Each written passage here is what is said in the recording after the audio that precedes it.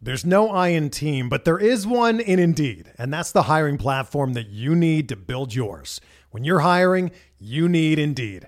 Instead of spending hours on multiple job sites searching for candidates with the right skills, Indeed's a powerful hiring platform that can help you do it all. One of the things I love about Indeed is that it makes hiring all in one place so easy because Indeed does the hard work for you. They show you the candidates whose resumes on Indeed fit your description immediately after you post so you can hire faster. Join more than 3 million businesses worldwide that use Indeed to hire great talent fast. Start hiring now with a $75 sponsored job credit to upgrade your job post at Indeed.com/Blue Wire Sports. Offer good for a limited time. Claim your $75 credit now at Indeed.com/Blue Wire Sports. That's Indeed.com/Blue Wire Sports, and support the show by saying that you heard it on this podcast. Indeed.com/Blue Wire Sports. Terms and conditions apply. Need to hire? You need Indeed. Before we get started this episode of Benched with Bubba, let me talk about the quantedge.com. Great daily fantasy website. They just had a bunch of stuff even on the NFL draft, but they did NFL. They've cracked into basketball, and now we're doing some baseball. I'm writing the batter breakdown over there 5 to 7 times a week, and they have awesome content, awesome member Discord, and great tools. That's what I like the most about the quantedge.com. You can get content, you can get all the other stuff elsewhere, but the tools you can't find. They have a great lineup optimizer, injury tool, weather tool, umpire tool, Vegas tool. They have the StatCast tool coming out. Tons of great stuff. And if you want to get the rest of the MLB DFS season package for $124.99, use promo code Bubba. If you just want to try out the products, you can get the all sport package. You got the NBA playoffs kicking off still. Second round starting soon. Get the all sport package for the first month for $19.99 or a 5-day trial for $5.99. So if any of those 3 packages float your boat and you want to try out the quantedge.com, use promo code Bubba and get the discount you're looking for. Also, if you are new to draft.com, play draft. Draft.com, draft in your app store. Fun way to play daily fantasy sports. They started out with the snake style drafts just the way you like them. They have auction style drafts. They have best ball drafts. They're already doing NFL best ball drafts. They have all kinds of awesome stuff. They have PGA, NBA, MLB, NFL. They have the works. And if you're new to it, use promo code SDD as in dog, SD Sports for entry into a free $3 tournament of your choice. Free money tournament. Free $3 tournament of your choice. Draft.com. Draft in your app store. Promo code SD Sports. Last but not least, if you give a rating and review over on iTunes, I'd much appreciate it. It would help out. The more ratings and reviews we get, the higher up the charts we get, and more people can give it a listen. With all that being said, welcome to Benched with Bubba, episode 165, with Ben Palmer of PitcherList.com.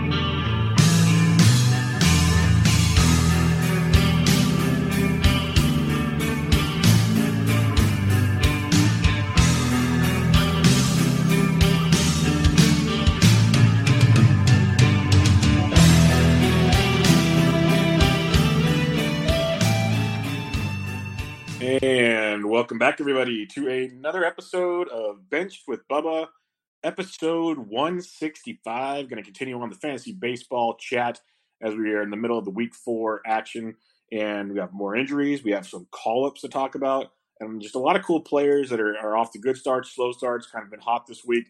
The gamut to talk about. In order to do so, have a first-time guest on the podcast. You've heard some of his co-hosts and co-authors at the Pitcher List. You can find us over at pitcherlist.com and on Twitter at Ben J. Palmer. Ben, how we doing, man? I'm doing great. Thank you so much for having me on. I'm excited that I looked at the list of guests that you've had, and I mentioned to you that you've had Nick, and then you had Alex, and then you went to me next, which is like cool, I guess, that I'm like the third person you would think of for Pitcher List. But I also looked at the list of guests you've had, and I am pretty confident that I am by far the least well-known person that has ever been on your podcast. Well, that means, you know what, when I go away from the quote unquote norm, it's usually the more fun podcast for me, because I get to know people that I don't get to know, and that's what I enjoy about it. Because in reality, who wants to listen to Nick Pollock do his 75th podcast of the week? Like, really, who wants to do that? He just hear him talk about pitchers again. Ugh. Yeah, like, why does a guy guy. that has a Twitter handle at Pitcher List just talk about pitchers? It's unbelievable. Exactly. Well, it used to be the Pitcher List. I don't know if you remember those days.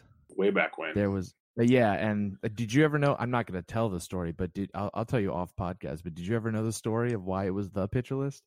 No, I don't, but I can't wait to hear it. It's a little salacious. I'll tell you later. Yeah, that's not a problem at all. We'll keep this PG. It was a little nuts. Yeah, yes. No worries there. But we'll have some fun with this. We'll chat it up, get some players you like, and apparently we are both in love with Jorge Polanco, so we'll talk about him. We'll wax poetically later on him. But first, let's talk some recent news, some injuries, some call-ups. It's 3 days since the last recording, and we only have like 5 injuries. So to me, we're moving in the right direction. They're all Yankees. No, I'm just kidding. Well, are you a Yankees fan by chance? No, God, no. I'm an Orioles fan. I mean, so I was about to say. So I say God no because I hate the Yankees and I hate the Red Sox as part of being an Orioles fan. But I know you're a Giants fan, so you can wallow in misery with me of being a fan of a horrible, terrible team. Yep, it's rough goes these days, as they say. Rough goes. Yeah, especially when you have Chris Davis starting every day on your team. Yeah, I don't have it that bad, I guess. Yeah, no, and we're paying him like millions and millions of dollars until like the sun explodes. But I heard he's heating up. So he is good. Actually, yeah. So there's that. Yeah, but we'll talk about at least 1 year Orioles later that we might have fantasy relevance to. Let's start with the injuries here. Clint Frazier, he has a slight ankle injury / slight tear in his ankle. On the IL, some are saying 10 to 14 days, but if I'm hearing a slight tear, I'm a little more concerned. And this Yankees IL is just ridiculous. They got Gary Sanchez back. They might get Stanton back here pretty soon. I saw one of their beat reporters tweet out that Didi's taking actual ground balls. Hicks is throwing the ball around. Some of these guys are actually doing things, but they're still a ways away. First off, when it comes to Clint Frazier, how concerned are you with this injury? I'm definitely a bit concerned. I've always liked Clint Frazier as a prospect. I always kind of felt he got buried in the Yankees system. And I was excited to see him doing well. But it's the news I've heard on it so far is that it's not too bad. It was a sprain, ankle sprain, I think it was. Mm-hmm. So those, the nice thing about sprains usually is they're pretty straightforward recovery wise. Like it's not a hamstring thing. It's not a soft tissue thing. So that's good. I'm hopeful he'll be back soon enough. So, I mean, we'll see, but yeah, it's definitely something to keep an eye on. But for now, what I think this means and all of these Yankees injuries is that Mike, I'd never know how to pronounce this. Tauchman? Talkman. Like we're talking. Talkman, I thought so. Like Walkman as a kid, Talkman.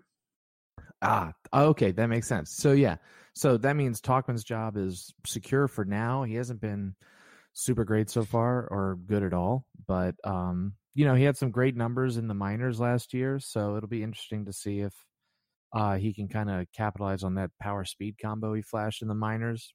He's sort of interesting to just pay attention to, but not pick up. But yeah, no, it's not looking good for the Yankees right now. Yeah, the comparison I make with Tauchman and when I do my my quick hits DFS show Monday through Friday is he's a cheaper Joey Gallo. He might strike out 4 times, but he's got power that could go deep twice in a game. But yeah, he's definitely the average won't be there, stuff like that. Definitely got good power. He's flashed plenty of speed in the minors, so I mean he's got no steals right now, but he has that ability, that potential.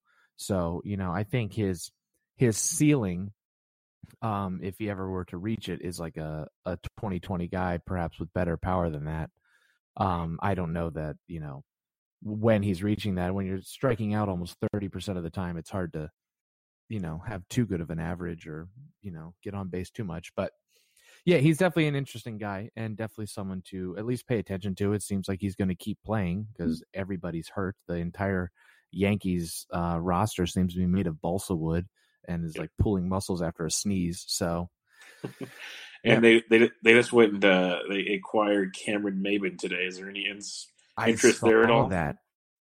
Um, it'll depend on how much he plays. But I mean, I think he might end up playing a decent bit with everyone hurt. And he's still got good speed. I mean, he stole 33 bases as recently as 2017. He only stole 10 last year. So I mean, it's kind of a watch and see. I'm not, I'm even in the deepest of leagues. I'm not rushing to go grab him because I don't even really know what his playing time situation is going to be like. But, if they sign him, I assume that they probably means they're going to play him a bit. So, he's what 30, 32, I think. So, speed's not quite what he used to be. But like I said, he stole over 30 bases 2 years ago. So who knows? It's Yep. worth at least looking at.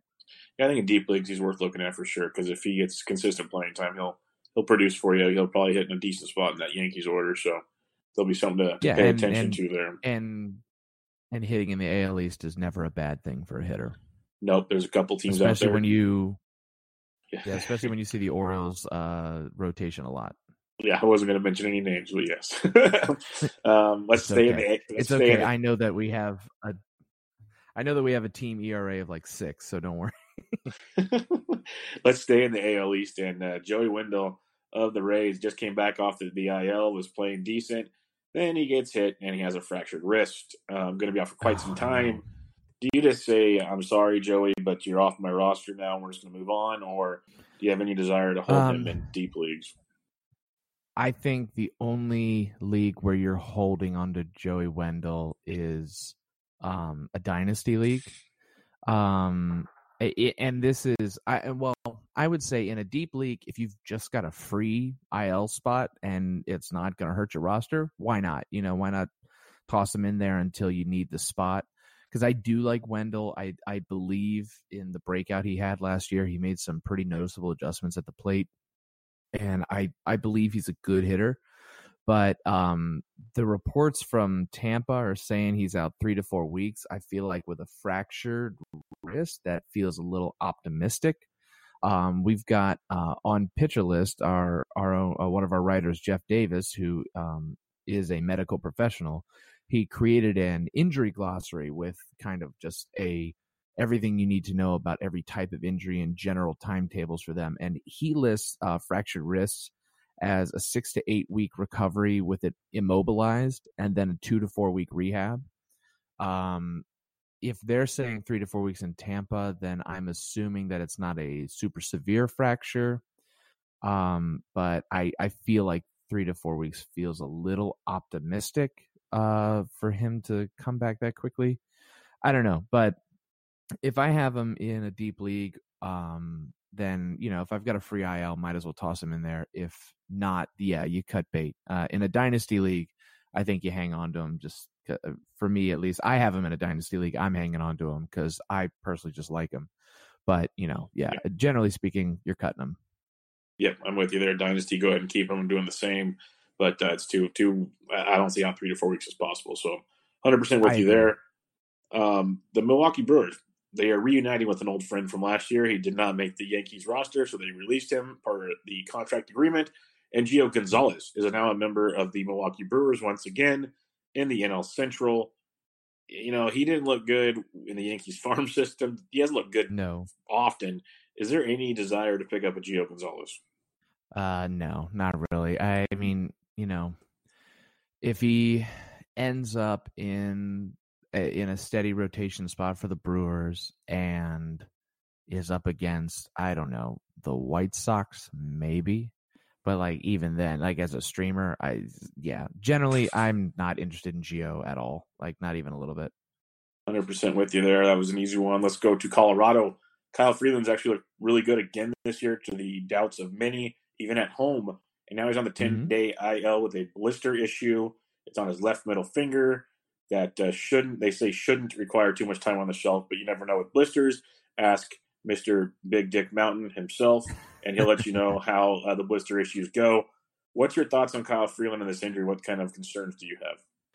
Yeah, I'm not overly concerned. They're saying he's probably only going to miss about one start. Yeah, I mean, like you said, blisters are definitely something that can crop up. They say, oh, it's just one start, it'll be fine, and then all of a sudden he misses a month, and they're like, well, the blisters just kind of kept happening.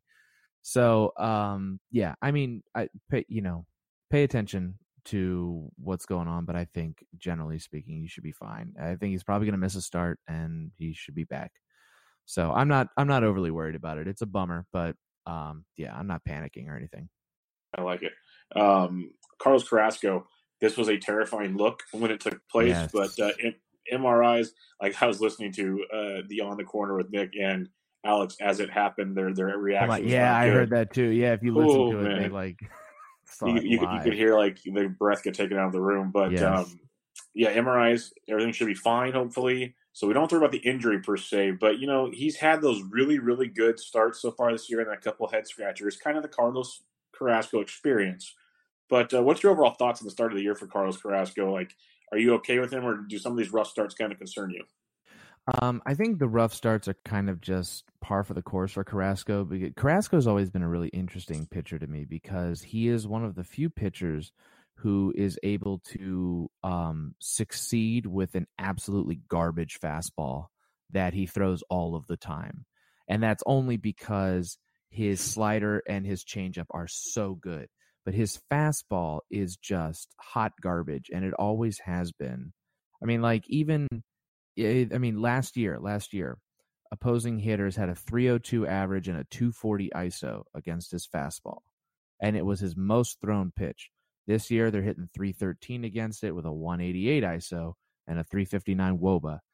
It's a terrible pitch, and hitters tee off on it, but Carrasco succeeds because he has one of the best sliders and one of the best changeups in baseball.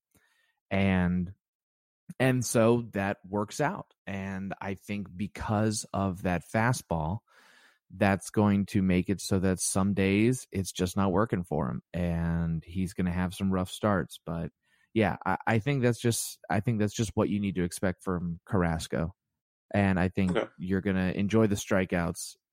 But yeah, it's going to be a rough ride. Yeah, I'm with you. I think he's super, super talented, but he's one of those guys. And we kind of off the air were talking about how young Polanco is. Carrasco's a lot older than I think people realize. Like he's Mm-hmm. actually kind of far along in that Cleveland system there. So Yeah, he's 32. yeah, and he signed what, a 3 or 4 year deal that kind of basically take until the end, most likely this Yeah, off it's season. 4 years, I think. Yeah. Yeah, so good pitcher, but like you said, roller coaster ride. I know some people have been concerned, and we'll talk about a few more aces that have been kind of having some issues here pretty soon. But those would be the ones of note for me. Mm. Couple call ups, and we'll go with the one that just happened today. It's happening for tomorrow's game. The Washington Nationals have called up one of their top prospects, Carter Kieboom. This boy, all he does is hit and hit and hit and hit, and he's crushing it to start the year in AAA. Many thought he needed to work on his defense when Trey Turner first got hurt, so he wouldn't be up to replace Turner. Apparently, that the hit tool outweighed the defense tool. Looking at you, Toronto Blue Jays. But Carter Kieboom is coming up tomorrow. Do you have any insights on maybe what we should be expecting with Kieboom with the Nats? Well, I think he's going to get plenty of opportunities with Trey Turner out, which is great. I mean, I think he proved that so far this year that he's major league ready. I mean, he was destroying AAA. He was slashing 379, 506, 636. It's ridiculous. He's an incredibly talented hitter. He's got good power, not absurd power or anything like that, but he's a very good all around hitter, and I think he'll be fine in the majors, and I'm really interested to see how he does. I mean, with any rookie, no matter how good they are, generally speaking, there's an adjustment period. So if he starts to suck for a couple weeks or a week or however long, don't be shocked. But yeah, I like him. I'm grabbing him. I'm in a in a 12 team keeper league I'm in. I picked him up right away. He was on the waiver wire, and yeah, if you're in a 10 team league, if you've got a roster spot, he's worth a speculative pickup. Deeper than that, yeah, just I would go grab him. I mean, if you've got the roster spot to spare, especially, just go grab him because you never know. I mean, the guy has shown he's a incredibly talented hitter. So, and I think that'll translate. Yeah, he's going to give you some steals, a little bit of pop, pretty good average, and like you said, the playing time should be there. I think, at least this is just my thoughts. I'm not the Nationals can do differently, but the fact they actually are bringing him up when they could have waited maybe 2 to 3 more weeks for Trey to come back means they want him up there for good. I think if they didn't want him up here for good, they could have played the game a little longer, figured out different ways to fill the void. I think they want him up there unless he really, really hits a wall. If he hits a wall, then yeah, they'll send him back down. But I think it's his job to lose now, and I think that's going to be really interesting. I kind of feel good that I lost out on the Chavises and the Tuckers of the world last week in TGFBI because some people blew their fab on that, and I like the outlook of a guy like Carter Kieboom in what is still a very good Nationals lineup, even though Bryce Harper's not there anymore. So big fan of that. And as long as he doesn't take Victor Robles' spot in the order, I'll be okay with it. Yeah, no, I agree, and I think part of the reason that he was called up was because Wilmer Defoe was playing so badly. Yeah, and you couldn't have expected that was going to end well. Yeah, no, exactly, exactly. So I think they figured, why not? And if he comes up and he's just raking, I don't imagine they'll be able to send him down. They'll figure out, even with Trey Turner back, they'll figure out a way. That's just a fun team. You have youngsters like Turner, Soto, Robles. Now you'll have Kieboom up there. Like that's such a good. Rendon's really not that old. That's a good young team there. That's a fun one. And hey, if the Orioles, if you finally just give up, they're right there. So it's okay. You know what? So I do root for the Nats. I like the Nats. That's how I am with the A's. League. I get it. I get it. Yeah, they're in the National League. I got no. It's like when in football people assume that because I'm a Ravens fan, I hate the Redskins, and I'm like, no, they're in the NFC. The only time I'm rooting against the Redskins is if we're in a Super Bowl together. Like that's it. And same thing with the Nats. The only time I'm rooting against the Nats is when they're playing the Orioles. That's really it. And since this is Bench with Bubba, we are going to go down a side road here since you said something. Being a Ravens fan and Mr. Elite himself, Joe Flacco's out of town. Pretty much every Ravens fan I've heard is pretty much 100% on board with that. Are you glad Flacco's gone? Is there like a sentiment of, well, he was great for us, but it was time to go? Like, what's your thoughts on Flacco leaving town? Oh yeah, so Flacco needed to go 100%. He was. I'm amazed that Denver truly thinks he's going to start for them. He's just gotten worse with age. I like the guy, like as a person. I've liked Joe Flacco. I think he's a good dude. He's been a fine quarterback. I have not been one of those Ravens fans who sits there and says like, yeah, Flacco's one of the best. He's so underrated. Like Phil Simms has done that for a very long time, and I don't see it. I think Flacco is similar, or has been in the past, similar to Eli Manning in that, like, most of the time he's tolerable, but when he gets hot, he's absurdly good for no reason, and you don't know why. But yeah, it was time, and I really like what I've seen from Lamar Jackson. I was going to ask, are you a believer in the Lamar Jackson experience? Do you think he has what it takes? Yeah, I think he does, and the reports from camp so far is that that Lamar is really working on being a good throwing quarterback. Like it seems to me that Lamar knows that he needs to be the franchise quarterback and that he can't just be a running quarterback. And I think he is taking a lot of responsibility, and he's just so much fun to watch. I mean, even if the throws aren't great, I mean, he's just so electrifying to watch. And I think a lot of defenses this year will pick up on him. They were all surprised by him last year, and so they'll figure him out a bit this year. But if he works on his throwing, I'm excited. And it'll also depend on what the Ravens do wide receiver wise, and that might happen in the draft tonight. So we'll see. You're 4 picks away at the moment, so it's going to be a fun one. Yeah, it's going to be interesting, but yeah, no, I'm a Lamar fan, and I think I'm glad Flacco's gone. I miss him. As a person, I liked him. He was a staple in Baltimore, but it was time. Yeah, when we ramp back up fantasy football coverage on Bench with Bubba, I'll have you back on, and we can reminisce on teams that used to be. Speaking of not to shamelessly plug this, but speaking of fantasy football, Pitcherless does have a fantasy football sister site. Yes, they do. I don't know if you knew this. QB List. Which I run, And so make sure you pay attention to QB list. We're not doing anything right now. We will do some stuff for the draft, but make sure you pay attention to QB list once it's fantasy football season, because a lot of the guys who write on pitcher list also write on QB list. So we'll be doing stuff there. So yeah. Yeah, for those that have listened to the show long enough, they know baseball is my passion, but I do cover plenty of football because I'm not stupid. We all play fantasy football, so let's talk about it. But we will definitely, I'll have you back on and we'll do that. But let's get back to baseball and the other call-up, which we've been waiting for since last August, probably. Yeah. The Vladito himself, Vladimir Guerrero Jr., he's getting the call. It is happening tomorrow night against Mike Fiers in Toronto. I'm telling you, what better matchup than that to see Vladdy Guerrero go deep. Over under 4 home runs for Vlad tomorrow. Yeah, I'll take the juiced over. It's coming. Yeah, that's right. But he's just crushing baseball. I really don't have to go through his stats. I'm pretty sure everyone knows his stats by now. But just for fun, I've asked a lot of guests this throughout the year just to have fun with it, because deep down inside, if you're a baseball fan, you're a Vlad Guerrero fan. This guy just oozes fun and loving baseball. What's your kind of expectations for Vlad, or what do you want to see from Vlad? Like, it doesn't have to be a stat line. Just what do you want to see from Vlad this season? Honestly, I just want to see how he adjusts to major league pitching. I mean, we know he is an absurdly good hitter, obviously, and he's been showing it. And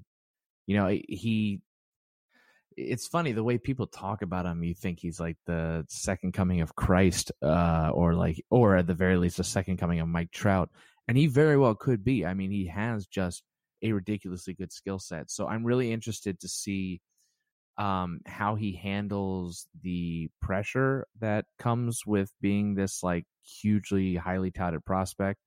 And I'm also interested in seeing just like when he starts seeing not Mike Fiers, but when he sees, Garrett Cole, or when he sees Blake Snell, he'll see Blake Snell a decent amount. How he adjusts to that, and if he's able to like rake against those guys, then just he's all set. I mean, I think he'll be good regardless. But it will be interesting to see how his rookie campaign goes. Yeah, I can't wait. It's going to be fun for everybody. And I'm not getting paid to say this at all, but I love MLB Network, and they're actually going to play that game as the featured game tomorrow night, so everyone can watch Vlad Guerrero Jr., and I think that's the way it should be. So tune in for your Friday nights and enjoy. All right, let's talk about some aces that are having trouble, because there seems to be a theme around baseball. And I put out a Twitter poll. Who would you rather have the rest of the way from these 4 struggling aces? Chris Sale, Noah Syndergaard, Corey Kluber, and Aaron Nola. Nola threw pretty decent tonight against the Fish. 38% picked Chris Sale. Then it went 25% Syndergaard, 20% Nola, 17% Kluber. Who would you have if you had to pick one guy for the rest of the season out of those 4? So I actually voted in your poll, and I actually voted for Sale. I like what I saw from Sale in his last start. My eyebrow is still a little raised on Sale, and the more I've looked into him, I am still a slight bit concerned. You don't like it when a guy sits there and says, I'm super lost and I don't know what I'm doing, like, which he pretty much has said. Yeah. Like, he's pretty much said, I'm lost and I'm not quite sure what's going on. But at the same time, he looked a lot better last start. Velocity was still down a little bit. I wrote a piece on him last week about why you don't need to worry about him. And the thing that everyone's thought is it's health. Like, he's not healthy for some reason. Something's wrong. And I don't think that's necessarily it. There's no sign that he's got a shoulder injury. His release point is still where it is, which that normally would be lower if he was having a shoulder problem. So yeah, I think he's going to be fine, but I understand the frustration right now. I do want to see the velocity get ramped up in a little bit, but I mean, he had 10 strikeouts last start, which, is great. But yeah, I'm probably least concerned with him. Him and Thor are close. I think, I think Thor's going to be fine as well. But yeah, no, I mean, it's definitely, there have definitely been a lot of aces who have been struggling, and it's been incredibly frustrating. It's yeah, it's annoying, but I have confidence. It's still early. I'm not really one to engage in, over the overreaction theater of April. So I'm not like jumping ship yet. Yeah, no, that's the thing is if you spent the draft pick on someone like this, you're not likely to go jump ship on it. It's just too hard to do. And I'm with you, Chris Yeah, Sale. yeah, It's like Chris Sale. Alex has said it on my show, and other people. I do another show with the guy from Boston, and he's right. He's got his ear to the whole thing. They wouldn't have given him the extension if he's hurt. So yes, it's something that's 100% just agree. there's just something that's not there. Like he's flat out said it, he can't figure it out. Good thing is I have confidence I'll figure it out. As the velocity's gone up, he didn't face a great team against the Tigers the Right. other day, but he still struck out 10, like you said. Like he Yes. still Well, he did. got the He did what? strikeouts. Yeah, he did what you want him to do against an offense like the Tigers. Yeah, Like so it that's wasn't that's what dominant, but he's it worked. supposed to do. And in regards to Thor, I think it is worth mentioning that while Thor so far this year has a 5.9 ERA, he's got a 2.94 FIP. Mm-hmm. So I mean that's a pretty big differential right there, and I think he'll be okay as well. Yes, Syndergaard has a lot of things pointing in the right direction because his stuff is great, and Oh he's yeah, just a thrower. It needs to become a pitcher. It's as Mhm. simple as that. And the BABIP will get fixed because he gets too much of the plate. For a guy with his talent and his stuff, he throws too much to contact. It's really He really does. weird for a guy of his caliber. And so that could just be like a little tweak. You have a Cy Young winner in the dugout with you as long as his arm's not barking, and you can talk to him. So I'd go check that out. I am concerned about Kluber. I am really concerned about what I'm seeing there. And Nola, I think, figures it out, but there's got to be, you knew regression was coming after last year, and Mhm. it's just you got to be a little concerned about what you saw on that one. But it'll be interesting to see how that all plays out. Without going too deep into those guys, I wanted to mention a few tweets from our buddy Ryan Bloomfield from Baseball HQ. He does his Bloom boards, and he did a couple interesting comparisons. I just want to get your thoughts on these. So this year, taking pitchers early was a theme. Like people were recommending getting two guys early. Well, pitchers Mhm. taken in rounds 1 through 3 have an ERA of 4.74, a WHIP of 1.26.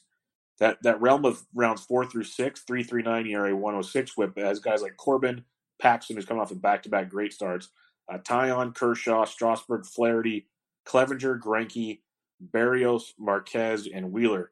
Now, you might not have the list in front of you. That's totally fine. But any of those names ring a bell that you might be willing to take a gamble on over some of these struggling aces?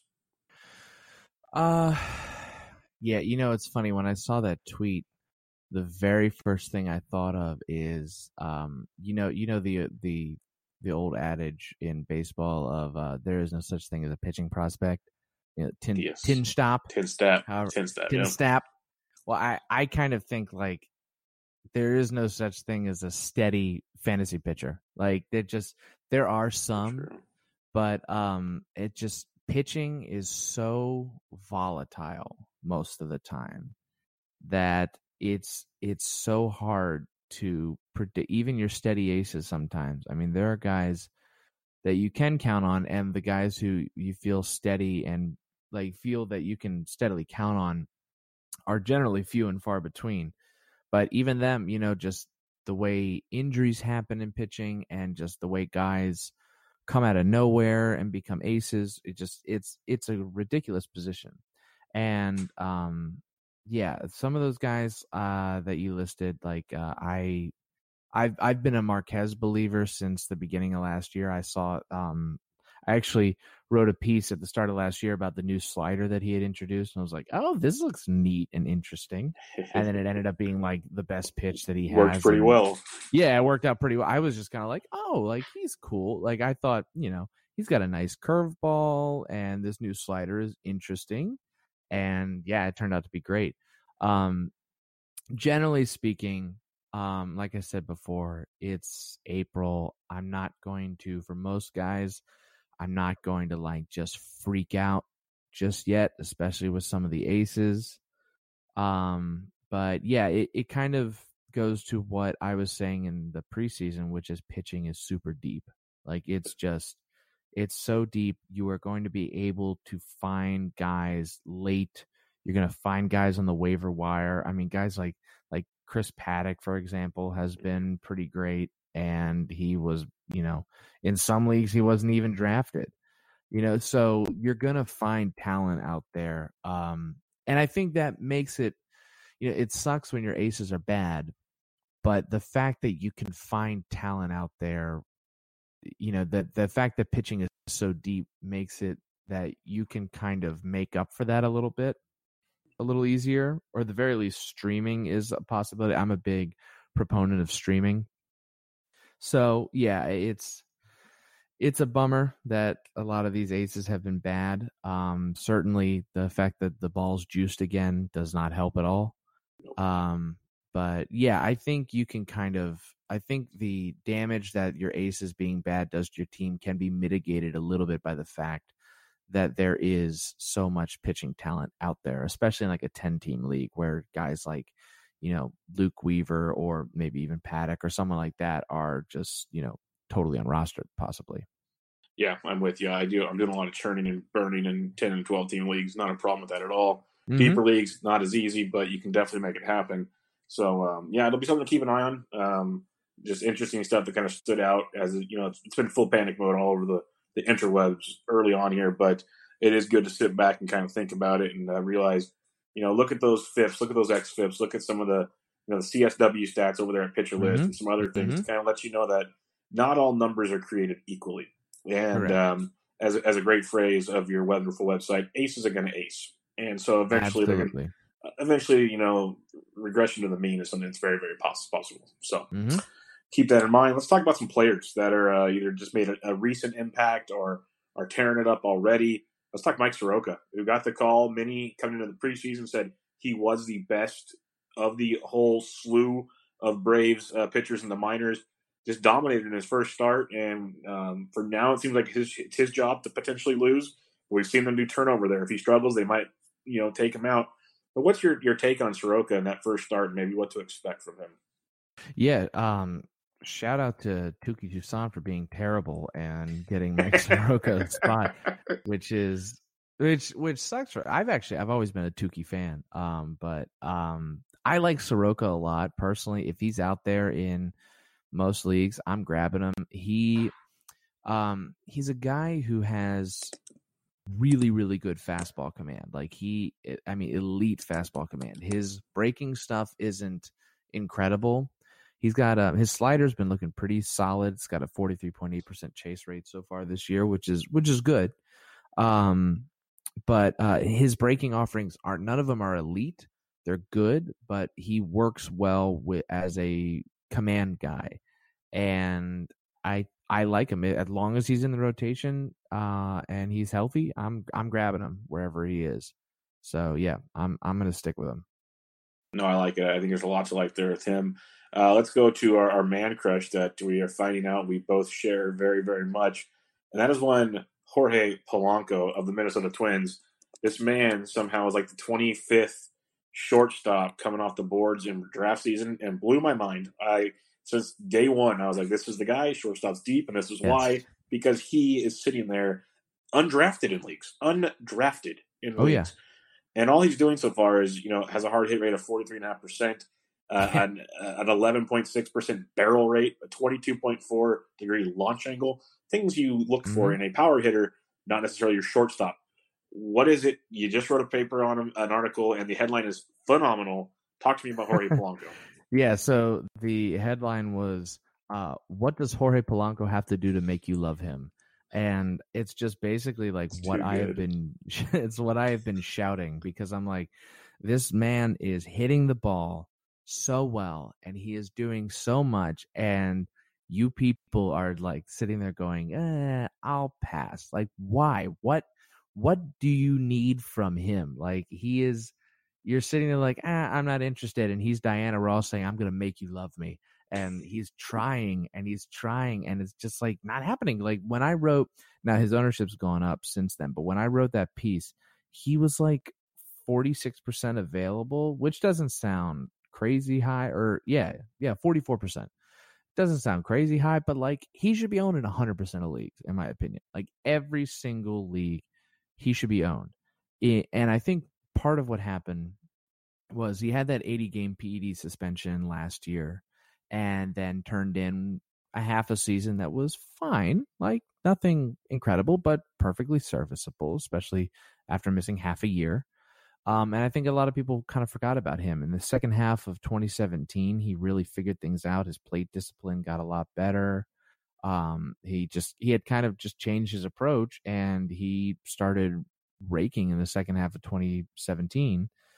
And he was a big sleeper for me. Then the suspension happened, and but this year he's just been killing the ball. He's been continuing to get better. His ground ball rate is dropping. His fly ball rate is going up.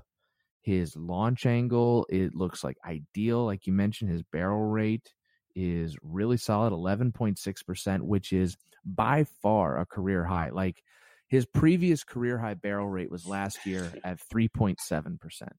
That's quite the jump. Yeah, it's a serious jump. His exit velocity is at a career high. Even it like we all know he's not going to hit like 400 all year. That's not going to happen. Nobody thinks it's going to happen. But if you look at his expected stats, his expected batting average is 312. Like, even if he regresses to that, that's still a fantastic hitter. His expected slugging is 619. That's in the top 5% of all of baseball. And his current WOBA is 464. His expected WOBA is 417. Like, his data, the data says most of this is pretty legit. Like, the guy's hitting the ball well. He's going to continue to hit the ball well. The only thing against him that I have heard people have concerns about, and I totally understand it, is that he doesn't have a steal yet. And I do get that. If you look at his speed stats, his sprint speed is right about where he is for his career. So it's not like, he's gotten slow or anything. Maybe it's a Rocco Baldelli thing. I don't know. Because I think a lot of people, when they drafted him, they were thinking, oh, he's like a 290, 15-15 guy, like a nice floor guy, but not a crazy ceiling. I think now, I don't know that you can expect 15 steals. Maybe he starts picking it up soon. I don't know. But I think he's hitting more than 15 home runs. He's just crushing the ball. He's still going to have a great average. So yeah, I don't know why no one owns him. Like, I mean, the majority of people own him. I don't know why everybody doesn't own him. Like, if he is on your waiver wire, he should be on your team. And I posted this article on Reddit, and I had a lot of people saying like, well, I've got Corey Seager, and I've got Tim Anderson, and I've got Jorge Polanco. What do I do? And my answer to that is, well, you could do that.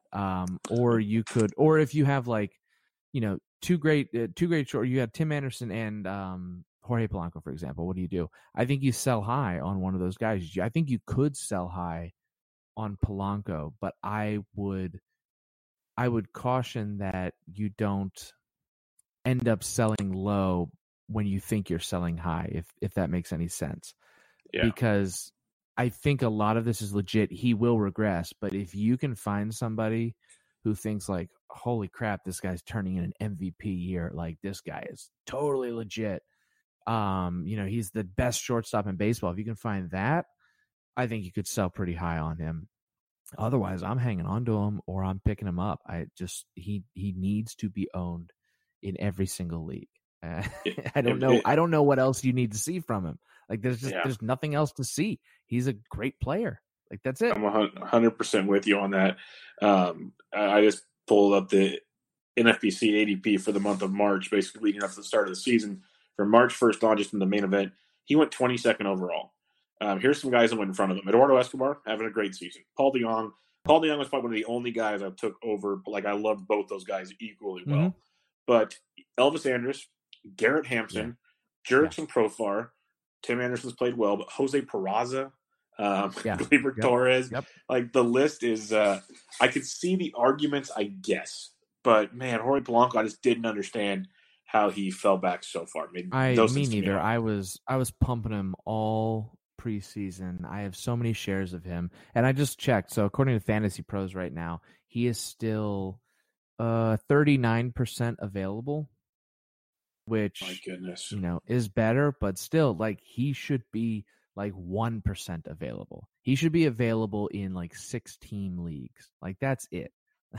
Yeah, that's it's pretty bad. ridiculous. Yeah, it's ridiculous. I just don't know, if you are a fantasy player and you're looking at Jorge Polanco and you're humming and hawing over him, like, why? Like, what are you sitting there going, I'm just really not sure. I just really need to have this other roster spot. Like, what do you need? I just don't And understand. it's crazy because a lot of those leagues have middle infield options as well. And Right, he's still exactly. out there. Like pick him up and use him. Or honestly, if you really feel like you can't use him, pick him up and trade him. Like that. That's There kind you of go. something that would probably make some people in your league mad, because like, you just pick this guy up, you're going to try and trade him, but just he needs to be owned somewhere. 100% with you. Let's talk about a guy on your Baltimore Orioles, and if he needs to be on. His name is John Means. Beautiful changeup, decent fastball, really good start against the White Sox last night. Kind of got on everybody's radar through that. You know a little bit more about him, I'd imagine, being a Baltimore Orioles fan. What can you tell us about John Means? Because he's kind of this interesting piece that I knew nothing about. Yeah, he's kind of an interesting piece that a lot, even Orioles fans, didn't know anything about because it's it's funny. Like, the joke with Orioles fans is like, we don't even know who's on our team anymore. It's a whole bunch of no names. But Means he's interesting. He's got a 1.74 ERA so far. That comes with a 3.31 FIP and a 3.65 Sierra. So, nice. 26.7% K rate. His changeup has been fantastic. I mean, it's been what we had pitcherless call a money pitch, which is a pitch with a chase rate over 40%, a zone rate over 40%, and a swinging strike rate over 15%. That's a ball that hits the zone that the pitcher has control over, but still gets a lot of people to chase and a lot of people to swing and miss.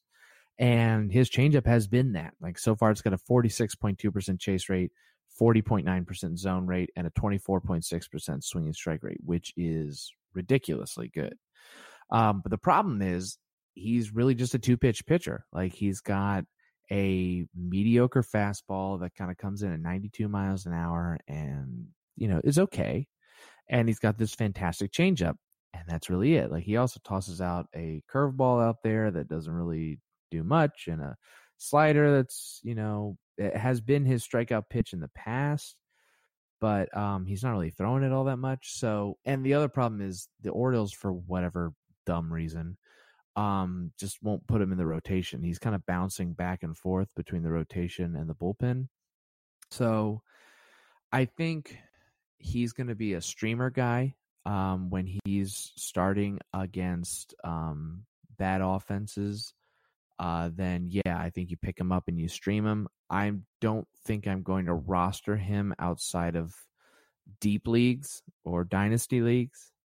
But so pay attention to him, stream him against bad offenses. But the problem is we don't know when he's going to start. Like, the Orioles won't just put him in the rotation because they, I guess, covet the current rotation so much for whatever dumb reason.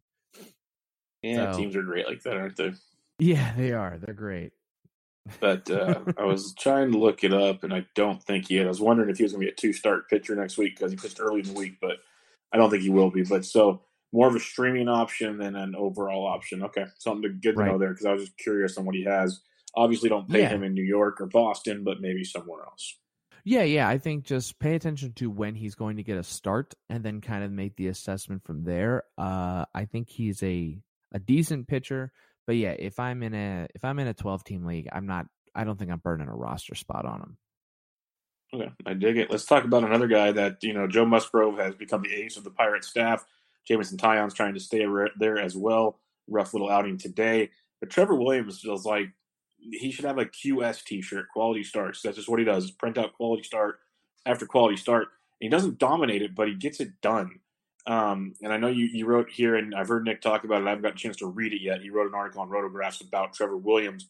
But what are you seeing from Trevor Williams that kind of like makes you wonder, is he fantasy like relevant to me, or is he more just kind of like a scary guy?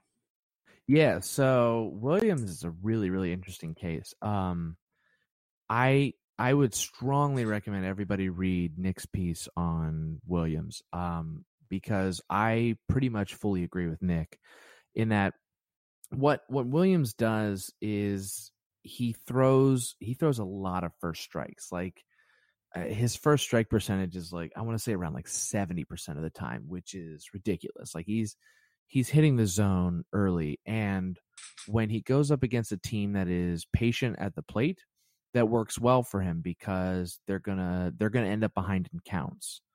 And he has a pretty solid fastball. He throws it a lot. It had a great p-val last year. It's a good pitch. But the thing is his breaking stuff leaves a good bit to be desired. His slider and his changeup, they're okay. I mean, they get hit. So what'll happen is, and like I said, Nick lays this all out in his pit and in his piece, and I fully agree. When he goes up against a team that's aggressive, that likes to come out swinging, that's when Trevor Williams struggles because he's thrown a pitch in there for a strike the first time, almost every time, and they're hitting the ball. And he doesn't have the quality breaking stuff to really get guys to swing and miss. Like, so an example. So his four-seam fastball, so far this year, hitters are hitting 125 off of it with a 166 WOBA. That's fantastic. But then when you look at his slider, they're hitting 316 off of it with a 263 ISO. So they're teeing off on it. So yeah, he is what we call at Pitcher List, what Nick calls a Toby, which is a guy Such a good one. Yeah, it's a good one. Yeah, he's a Toby because he's a guy who will get it done for you, but you don't like it. Like it's nothing. He's not putting up video game numbers or anything. He's not being incredible or anything, but he'll mostly get it done. So And that's why I wanted to ask you, like, because Toby's aren't exciting, but they sometimes are Right. fantasy relevant. Like, Right. is this a guy that you just stream, or do you just keep him on your roster? How do you approach Trevor Williams? Because it's a name that like many people struggle with out there, and it's just kind of because it's not flashy, but like you said, he gets it done. So how do you go about a guy like Trevor Williams? yeah, no, I totally understand. He is a difficult one because he's a very interesting case. He's a guy right now. Yeah, I'm gonna own him and I'm gonna just ride it while it lasts because and I've heard Nick say this specifically about Williams. He's simultaneously a Toby and a Vargas rule at the same time. And the Vargas rule is a guy who you just kind of, it doesn't really make sense that he's doing well, and you just kind of ride it till it goes away. That's pretty much like similar, and obviously getting named by after Jason Vargas's insane start to 2017. But yeah, it's a guy who just out of nowhere starts performing really well, and so you just keep starting him until it blows up. And Trevor Williams is that guy while simultaneously being a Toby, which is somewhat of a unique position for a pitcher. So yeah, I'm gonna own him right now, and I'll just keep starting him until it blows up, and then just don't be surprised when it does blow up. That's basically what I'm trying to say is like, don't be shocked when he has these bad starts. But yeah, I think he's useful in deep leagues. Okay, cool.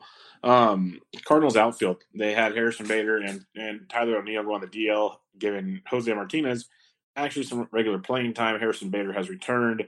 Currently, Jose is still getting the playing time, but we'll see how that plays out. But we've known this guy can rake when he gets the chance to rake. What are you doing with this situation? Because I've always wanted Jose to play, but he's such a defensive liability. These other guys get the star treatment, one would say. How are you going about this Cardinals outfield?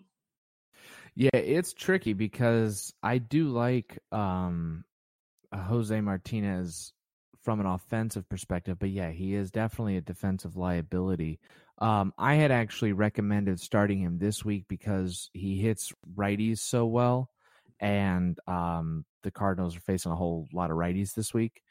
And what I think what I think makes it trickier is Harrison Bader, while he's back from injury now, has been playing so poorly. So if I'm the Cardinals, I'm kind of like, I feel like I got to get Martinez in the lineup. Like Bader is almost an offensive liability.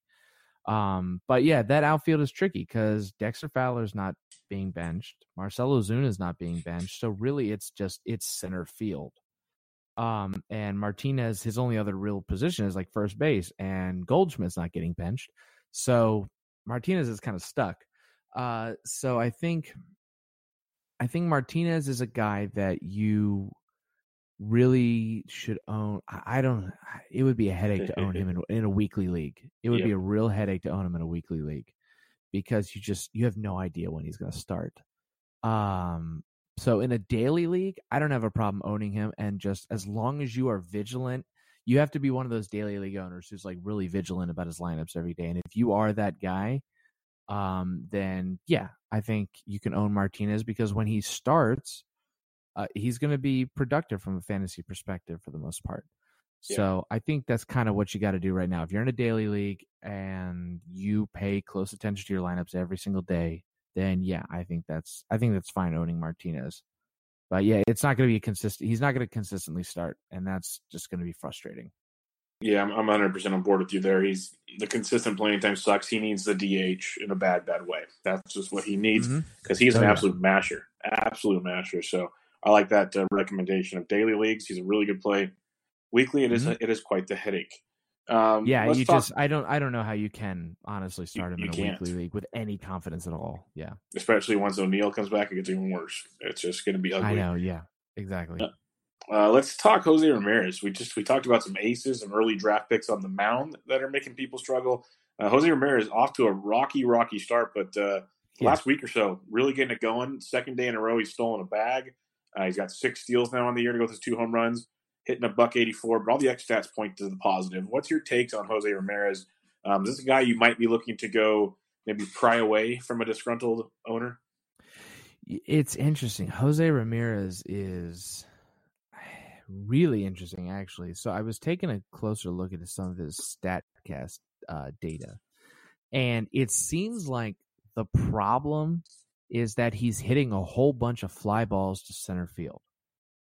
It's really weird. So, like you said, over the past week, he's been good. He's been hitting 333, 478, 556 over the past week, which is great. He's got a 184 average. His expected batting average is 239, which is still not great, but I mean, better. It suggests that he's been getting pretty unlucky. But what's weird is when you look at his batted ball data, he's got a 35.1% hard hit rate on StatCast, which I like to specify. The StatCast hard hit rate is balls that are hit at least 95 miles an hour. So it's at 35.1%, which is the same as last year. His exit velocity is average exit velocity is at 90.5 miles an hour, which is a career best. So you would think he's hitting the ball just as hard, if not harder, than he was last year. So why is he so bad? And part of it, I think, is you look at his average launch angle. It's at 20.1 degrees, which is the highest it's ever been. And his pull rate, last year, his pull rate was 47.8%. This year, 29.7%, a massive drop. And so you say, where are all those balls going? His center field rate, like the rate that he hits balls at center field, is at 41.9%, which is pretty high for him. It's probably about 3 or 4 percentage points above the MLB average, but for Ramirez, it's really, really high. And his under rate, which is a quality hit stat that StatCast uses of balls that he just gets under. Basically, they're poorly hit balls. They're pop-ups, pretty much, flyouts. It's at 39.2%, which is a career high and well above the MLB average of 24.4%. So, what all of these numbers say to me is that Jose Ramirez is hitting a whole bunch of fly ball outs to center field. He's hitting the ball hard, but he's not pulling it. He's hitting it to center field, which is the hardest place to hit a home run. And I don't think that's going to stick. Like, I don't think he's just going to keep hitting the ball to center field all the time. He's going to adjust. And I think he's going to start pulling the ball more. And when he does that, the power will come back and the average will start getting better.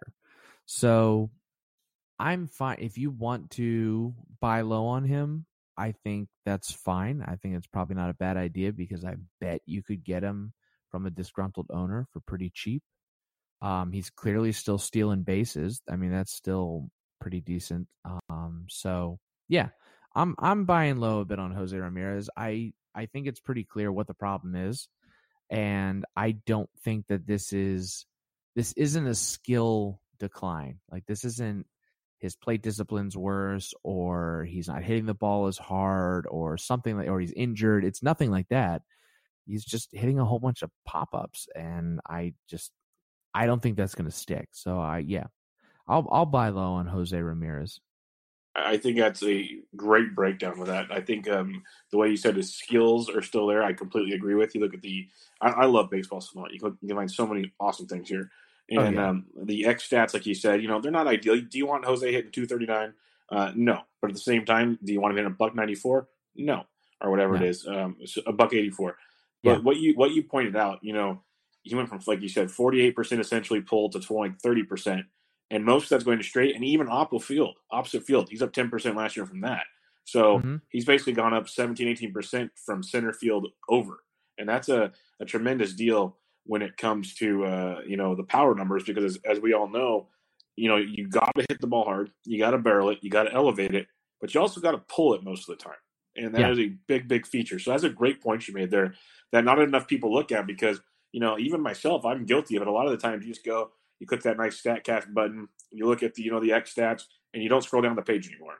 But there's so many more things to look at. Like even something as simple as this, I could be overreading it. Like his meatball swing percentage last year, 74%. This year it's at 90%. So it's jumped a lot. But he's only connecting and hitting the meatballs 1.1% of the time more than he was last year. So he's swinging a bunch more times at great pitches, but he's not getting proper contact on them. So there's a lot of little things like that when you go through this page on his. Like his chase contact is down 11% from last year. There's a lot of factors, but I'm with you when I do think you're onto something there with where he's hitting the ball, and that will change. That's as good of a hitter as he is. That will change. Yeah, and I think a lot of that changes. He might have been hitting to where he was pitched to. You got to remember when he was playing. First, he was injured for a while, so that could have maybe changed his timing up a little bit. Secondly, no Lindor. The offense was a joke. Why would you throw him anything he can pull? Why would you? Exactly. You have no need 100%. to. So I think that's a very good point you make, and it'll be interesting to see now with Lindor back. I'm not saying Cargo's the answer, but I think Cargo might be more of an answer than Hanley Ramirez. Jake Bowers at a home. Anything's more of an answer than Hanley Ramirez. So true. Like Jake Bowers went deep today. If they could ever get him hitting consistently. So I think you're definitely onto something there. It'd be fun to kind of, like a month, look back at this and see how it has changed from today until then. And because he's a pure hitter. He's a very good hitter. He's not going to lose a great hitter. I love Jose Ramirez. And I just don't think, no matter what hitter you are, no matter how hard you hit it, hitting the ball to center field all the time, almost half the time, honestly, is bad. Like, it's just not conducive to being a good, or to having good stats, to having a high average or a lot of power.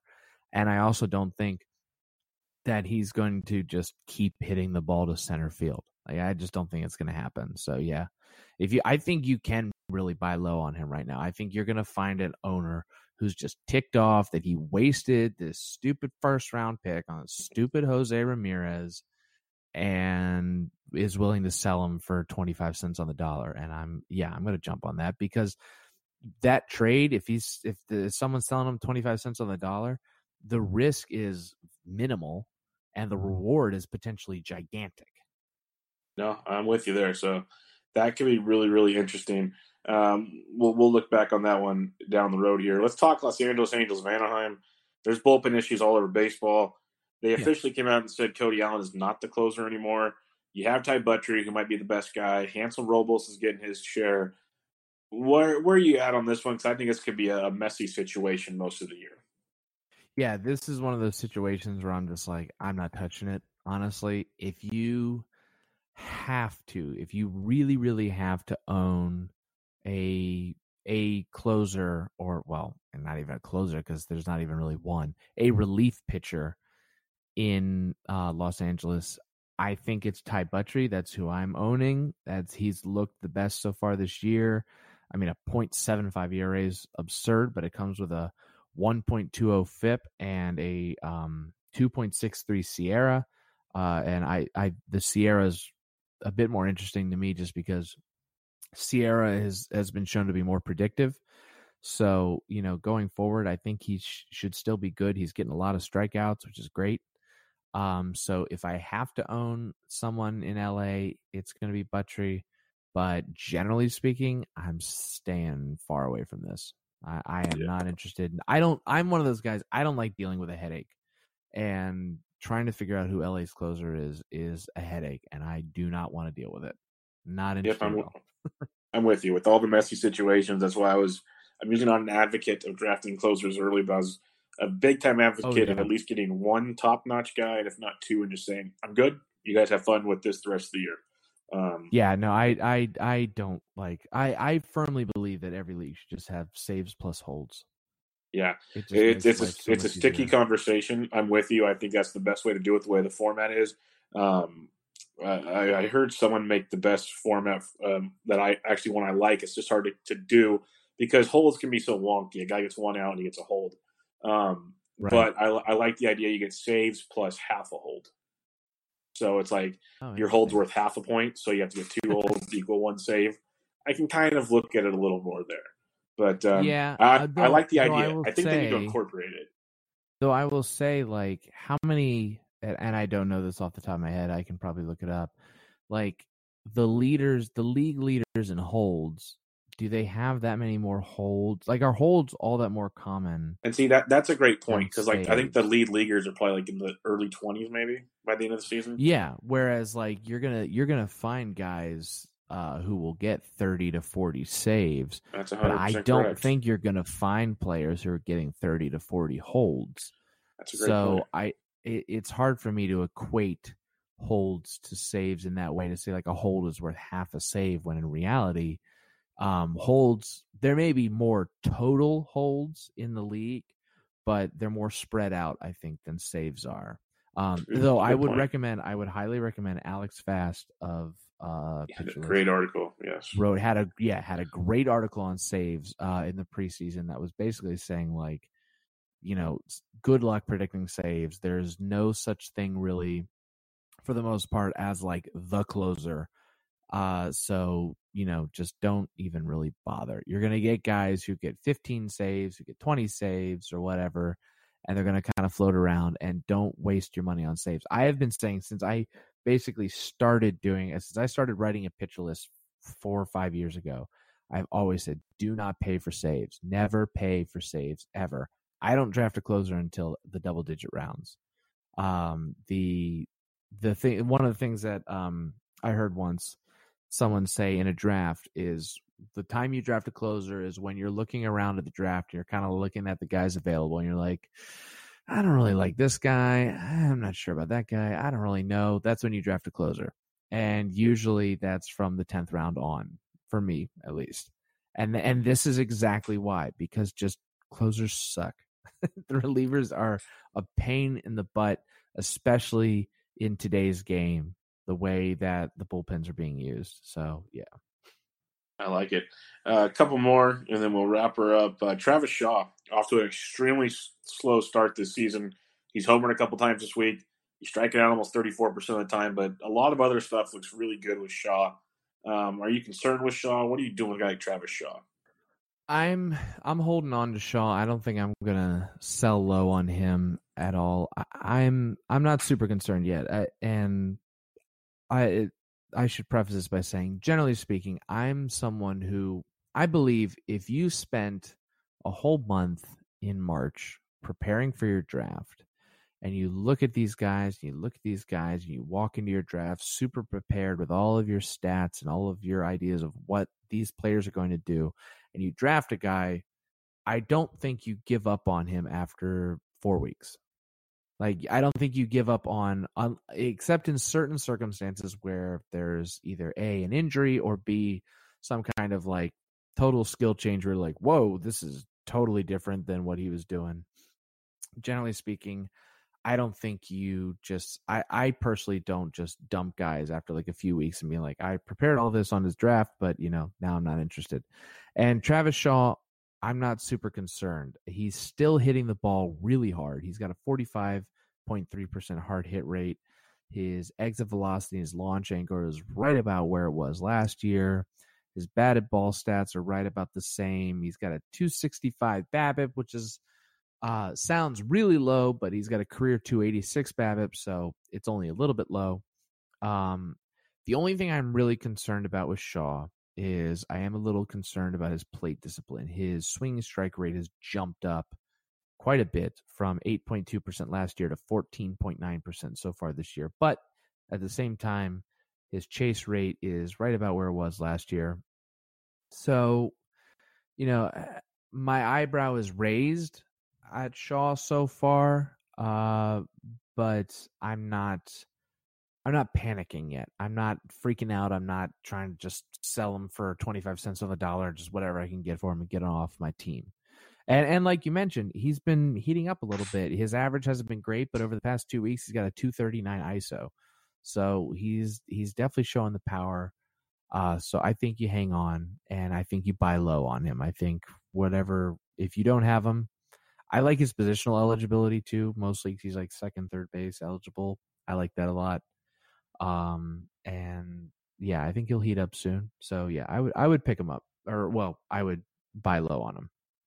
Yeah, like Derek Van Riper's been saying, he's a big Brew Crew fan, that he's been hit on the hand twice this year. So he's probably been battling. He's been pretty banged up. So we got to take everything with a grain of salt and hope things go the right direction. Let's talk about a guy that I was very skeptical on coming into draft season. Older guy, been banged up the last few years, in Josh Donaldson. And he goes to Atlanta on a 1-year deal, and he's crushing the baseball right now. He got off to a slow start, but literally his StatCast page is just fluently in red and just jumping off the page. Yeah. Are we expecting a regression, or is this because what he's doing now is what Josh Donaldson used to do? So is this like something we expect to see the rest of the way? Like we need to go maybe get Josh Donaldson? Yeah, I mean, honestly, I think the skills were never really in doubt for Donaldson. It was just whether or not he could stay healthy. And I think that's still a concern. Even now, he's still hitting well, but at any point in time, he is a walking, talking injury risk. But like you said, he's been raking, especially lately. Over the past 2 weeks, he's slashing 326, 426, 696. He's got a 14.5% barrel rate, which is absurdly good and is a career best. He has the 10th best average exit velocity in all of baseball at 94.5 miles an hour. Now, it's still early. He's 11th is Josh Bell. So, it's not like, take that leader board with a grain of salt. But still, regardless, he's crushing the ball.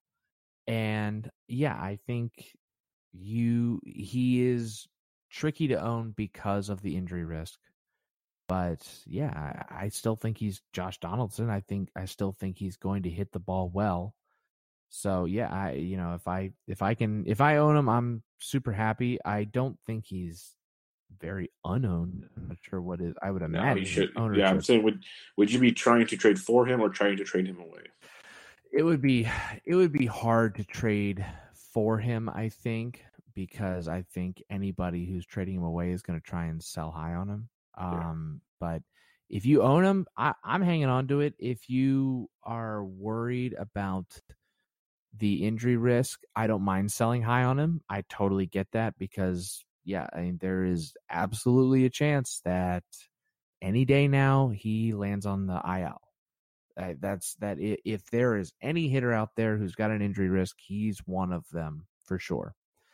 So I don't mind selling high on him, but for the most part, I think this is pretty legit. Yeah, I'm with you. The IL risk was what scared me early in the draft season, but he's getting it done. Can't fault that at all. Absolutely. Let's do some quick hitters here. Eric Thames, Jesus Aguilar. Aguilar, big year last year, not quite doing it this year. Eric Thames taking advantage of his opportunity, but still has holes in his game. from here on, just, a lot can happen from here on out. But just with what we know, which one of the two do you want in that Milwaukee first base situation? Thames is a guy who I'm riding the hot streak while it lasts, but I'm not really buying it. The guy's striking out almost 40% of the time, which is ridiculous. He's got a 273 average, but his expected batting average is 218. He's got a 31.3% home run fly ball rate. So all of these things, Nick has a thing he talks about with pitchers called the hotel, which is the holy trinity of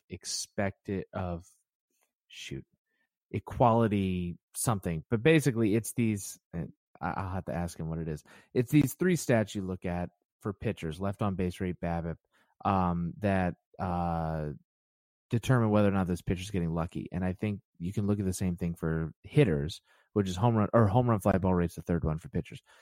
For hitters, same thing. Look at BABIP, look at home run fly ball rate, look at expected batting average, and you look at all these things with Thames, and they all suggest some mad regressions coming, especially with that kind of a strikeout rate. It is hard to be a successful hitter and strike out 40% of the time. Aguilar, he's got a 176 BABIP, so that's not going to stick. The fact that he has a 216 expected batting average isn't great. His StatCast hard hit rate is 29.4%, which is also not great. That's the balls hit 95 miles an hour plus. However, his hard hit rate on Fangraphs, which is a separate hard hit rate that comes through Baseball Info Solutions that's calculated a little bit differently, is at 37.3%, which is down from last year, which is 44% last year. But that's not a crazy decline. His exit velocity is still about the same. So all of this together, I'm a little bit concerned, but I'm not totally freaking out about Aguilar. His plate discipline looks fine. I think the skills are still there. So I think the next question then is like, am I buying low on Aguilar? And if I can get him for really cheap, yes, I'll buy low on him. I am a little bit concerned for sure, but I'm not. Yeah, I'm not panicking. I'm not, hitting all the alarm bells yet. Thames, if you can sell high on him, go for it. Yeah, do it. Yeah, it's a sticky situation there because Aguilar was so good, and you got Thames who you want to play. I mean, if they really want to, they could easily just move Shaw to first base, move Moose to third, and call up this guy named Keston Hiera to play second base. Yes. And it'll be a lot better than this mess they have right now. So absolutely. If they keep contending, it could be interesting. Yeah, and for Thames, like, I don't think the power has ever been in question for him. I think we all know he's a great power hitter, but everything else, power, especially this season with a juiced ball, is pretty easy to come by. So everything else that surrounds Thames's power skill is not great. So yeah, I'm not really buying it. But ride him while he's hot. Yep, I'm with you. A couple more guys here. Alex Gordon has been red hot to start the season, hitting 311, 5 homers, 21 runs driven in, but there is some regression coming his way looking at his X stats. Are you interested in owning any shares of Alex Gordon, or you just be like, you know what? I missed the hot start. I'm not going to jump on now. Gordon is really interesting to me because there is some regression coming, obviously, like you said. His expected batting average is 263, but at the same time his plate discipline looks fantastic. Like, he's got his strikeout rate's at like 10% right now, which is absurd. His walk rate is about where it was last year. And even with a 311 batting average so far, he's got a 303 BABIP, which is pretty reasonable. So, and 5 home runs already. So, I'm in. Gordon's gonna play, and I'm kind of interested in deeper leagues. Like, yep. It's interesting. I like the plate discipline so far. He looks to be hitting the ball well and making good contact. So, I don't think he's, the Alex Gordon of old or anything like that anymore, but 5 home runs already. Could he end the year close to 20 home runs, batting 260? Possibly. Sure, I think it's doable, and that's pretty much 2014 Alex Gordon all over again. And I think that's doable, especially Yeah. if this plate discipline keeps up. Yeah, I'm with you. You know, the plate discipline's great. Striking out about 10% of the time is phenomenal. And you look at everything else they got going on there with the power. He's batting third in that lineup. There's really no one there in Kansas City to try to take it away from him. Maybe Hunter Dozier, but all that'll do is Yeah. move him down to fourth or fifth. So he's not going to leave the field unless he gets hurt. So I'm with you there. Really interesting there. Let's go to Luke Weaver. Dealt to the D-backs in the offseason from the Cardinals. He even said he bought his own Rapsodo machine. He figured some things out, and it's showing. You know, a little bit of a hiccup here and there to start, but the last like 3 outings have been outstanding from Luke Weaver. Are we believing what we're seeing here? Is this a guy that we need to be picking up? Because I'm pretty sure he's available in a lot of leagues still. Yeah, I'm actually curious what his ownership is right now. He is, I'll look it up in a second, but I am a Luke Weaver believer. I was in the preseason, and I am so far. I kind of believe this nice start he's had. He is available. Wow, I'm surprised. He is only owned in 36% of leagues. So that's what? It's That's crazy. a 64% availability. Yeah, yeah. I'm picking him up. He's not a stud or anything, but like he's solid. His changeup has looked good this year. 39.2% chase rate, almost a 20% swinging strike rate. He's got 4 pitches. Not a single one of them has a negative p-val, which I like that a lot. And the changeup looks much improved. Yeah, I like it. The way he's been locating pitches, he's been keeping his fastball up, breaking stuff low. Yeah, I like Luke Weaver, and I'm picking him up. Yeah, wherever I can, for sure. I mean, I say all this. It depends on who you're dropping for Luke Weaver. Clearly, Yes, don't drop anyone like absurdly good for him. But generally speaking, yeah, I like him. I'm looking at Nick's rankings. Nick's got him ranked as the 56th pitcher. I think I'm a little more bullish on him than Nick would be, but not a ton. So top 50 pitcher, yeah, I could buy that. I like it. I like it a lot. Yeah, I like that Weaver believer. I could see that one going far. So Weaver believer, big fan of that. I like that. I like that a lot. Daniel Ponce de Leon made the spot start this past week. Looked filthy. The velo was great on that fastball. It's really, really well. We've seen him have his moments in the bigs. He just hasn't got the consistent time. He's a potential 2-start pitcher next week. Again, at Washington, at the Cubs. So not the sexiest of matchups. But you know, if he has a stable spot in this rotation, with the Cardinals stable might be a relative term. Yeah. How do you view a guy like Daniel Ponce de Leon, especially maybe going into Fab this week with a 2-start option? So Ponce de Leon, he's got a very good fastball. I like his fastball a lot. His curveball is fun to watch. It's this big looping curveball, but it's not that great of a pitch. It's not an elite strikeout pitch by any stretch. And I think that's kind of Ponce de Leon's problem, is that he's got this great fastball, but his breaking stuff is just, it's nothing awesome. And yesterday he was sent back down to AAA with Michael Walker coming back.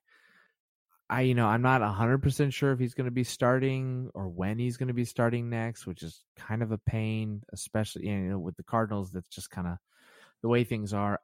I like Ponce de Leon. If he gets a steady spot in the rotation, I think for now he's a streamer for me, but not a guy I necessarily think I'm going to spend a roster spot on, just because like I said, I like his fastball, but I'm not 100% confident in his other pitches.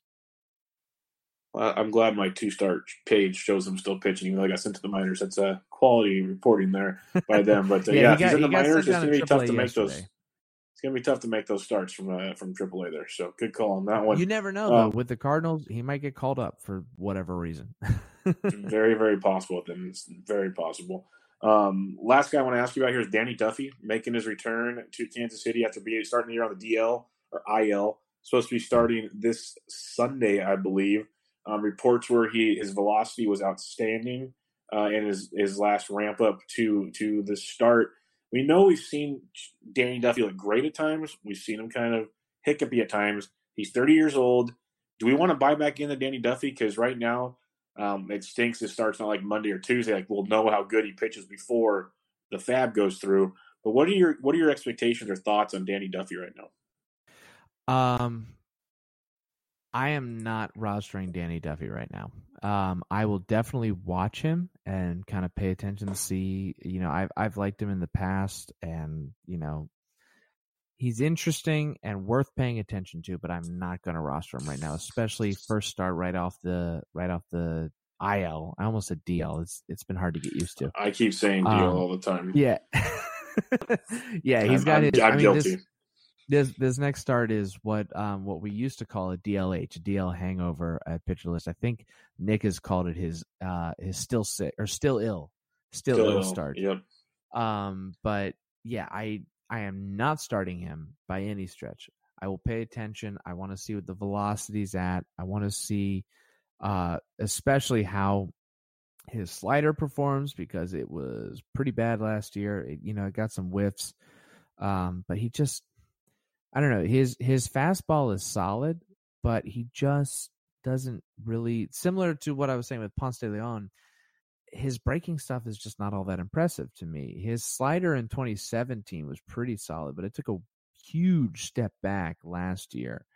And I just like last year, this is how bad his slider was. Last year, hitters had a 339 average against it and a 278 ISO. Like, that is ridiculous, especially for one of supposedly one of your best breaking pitches. I mean, he's basically four-seam fastball, throws a sinker a few times, change-up slider. Like that's his thing. And when your slider is that bad, his changeup's still pretty fine. But when your slider is that bad, man, it just, yeah. There's nothing about his profile so far, based on last year, that makes me interested in owning him right now. But, if that changes and all of a sudden he comes out and he's dealing, obviously that could change. But for now, yeah, I'm not interested. Okay, we'll take the wait and see approach on Danny Duffy. Yep. Well, Ben, this was awesome. We will definitely have to do this again sometime. Before we wrap it up, why don't you let everybody know what you got coming up at the Pitcher List, or what they can look at you have done, and where they can find you? Yeah, so you can find me on Twitter at Ben J. Palmer. And as far as what I've got going on Pitcher List, I like we mentioned earlier, I just published a piece on Jorge Polanco and why you should be in love with him like I am. Every Sunday, I publish a hitters to start and avoid article, which takes a look at the week coming up and the hitters that you should be looking at and the hitters you should be staying away from. Generally, that I say this is for middle of the road hitters, not necessarily your studs. Your studs you start all the time. If I say don't avoid your Cardinals hitters, you're still starting Paul Goldschmidt. So that's useful, I think, for weekly leagues especially, but also for daily leagues. So that comes out every Sunday, and our Going Deep, which is our kind of deep dives into different players, I do those somewhat frequently. I had a few come out last week. I had one on Freddie Galvis and why I believe in him. I had one on Frankie Montas, one sort of on Alex Cobb, though that hasn't turned out great so far. But we'll see. We'll still see. I mean, the last start was, return from injury. So we'll see. The thing I had mentioned on Cobb was he started throwing his splitter a lot more, and it looks a lot more like the splitter that he used to throw before Tommy John surgery. So, we'll see. I'm really interested in seeing what Cobb does this year, because if that splitter is back, the splitter he used to call the Thing, if that's back, that's really, really interesting. Because that was one elite strikeout pitch in the past. So, yeah, take a look at those, check them out. And, yeah, at the very least, check out every Sunday. I got the hitter matchups article coming out. Awesome, everybody. Go follow him on Twitter at Ben J. Palmer. Awesome stuff there. Great chat tonight. We'll definitely do it again sometime. Ben, thanks for joining me on this episode of Bench with Bubba. Yeah, thank you for having me. It was quite an honor. Yeah, it was a blast. Everybody, this is Bench with Bubba, episode 165 with Ben Palmer of PitcherList.com. Catch you guys later.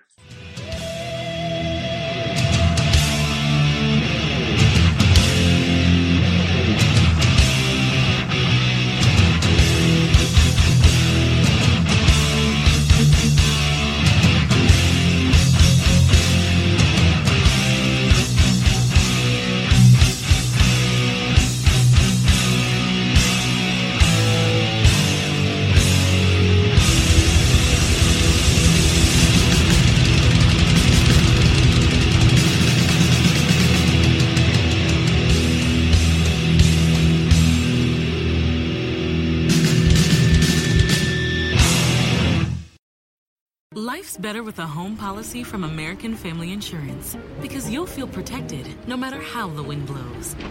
All so you can keep enjoying the home of your dreams. And our expert agents can help you save up to 23% when you bundle home with auto. Insure carefully, dream fearlessly.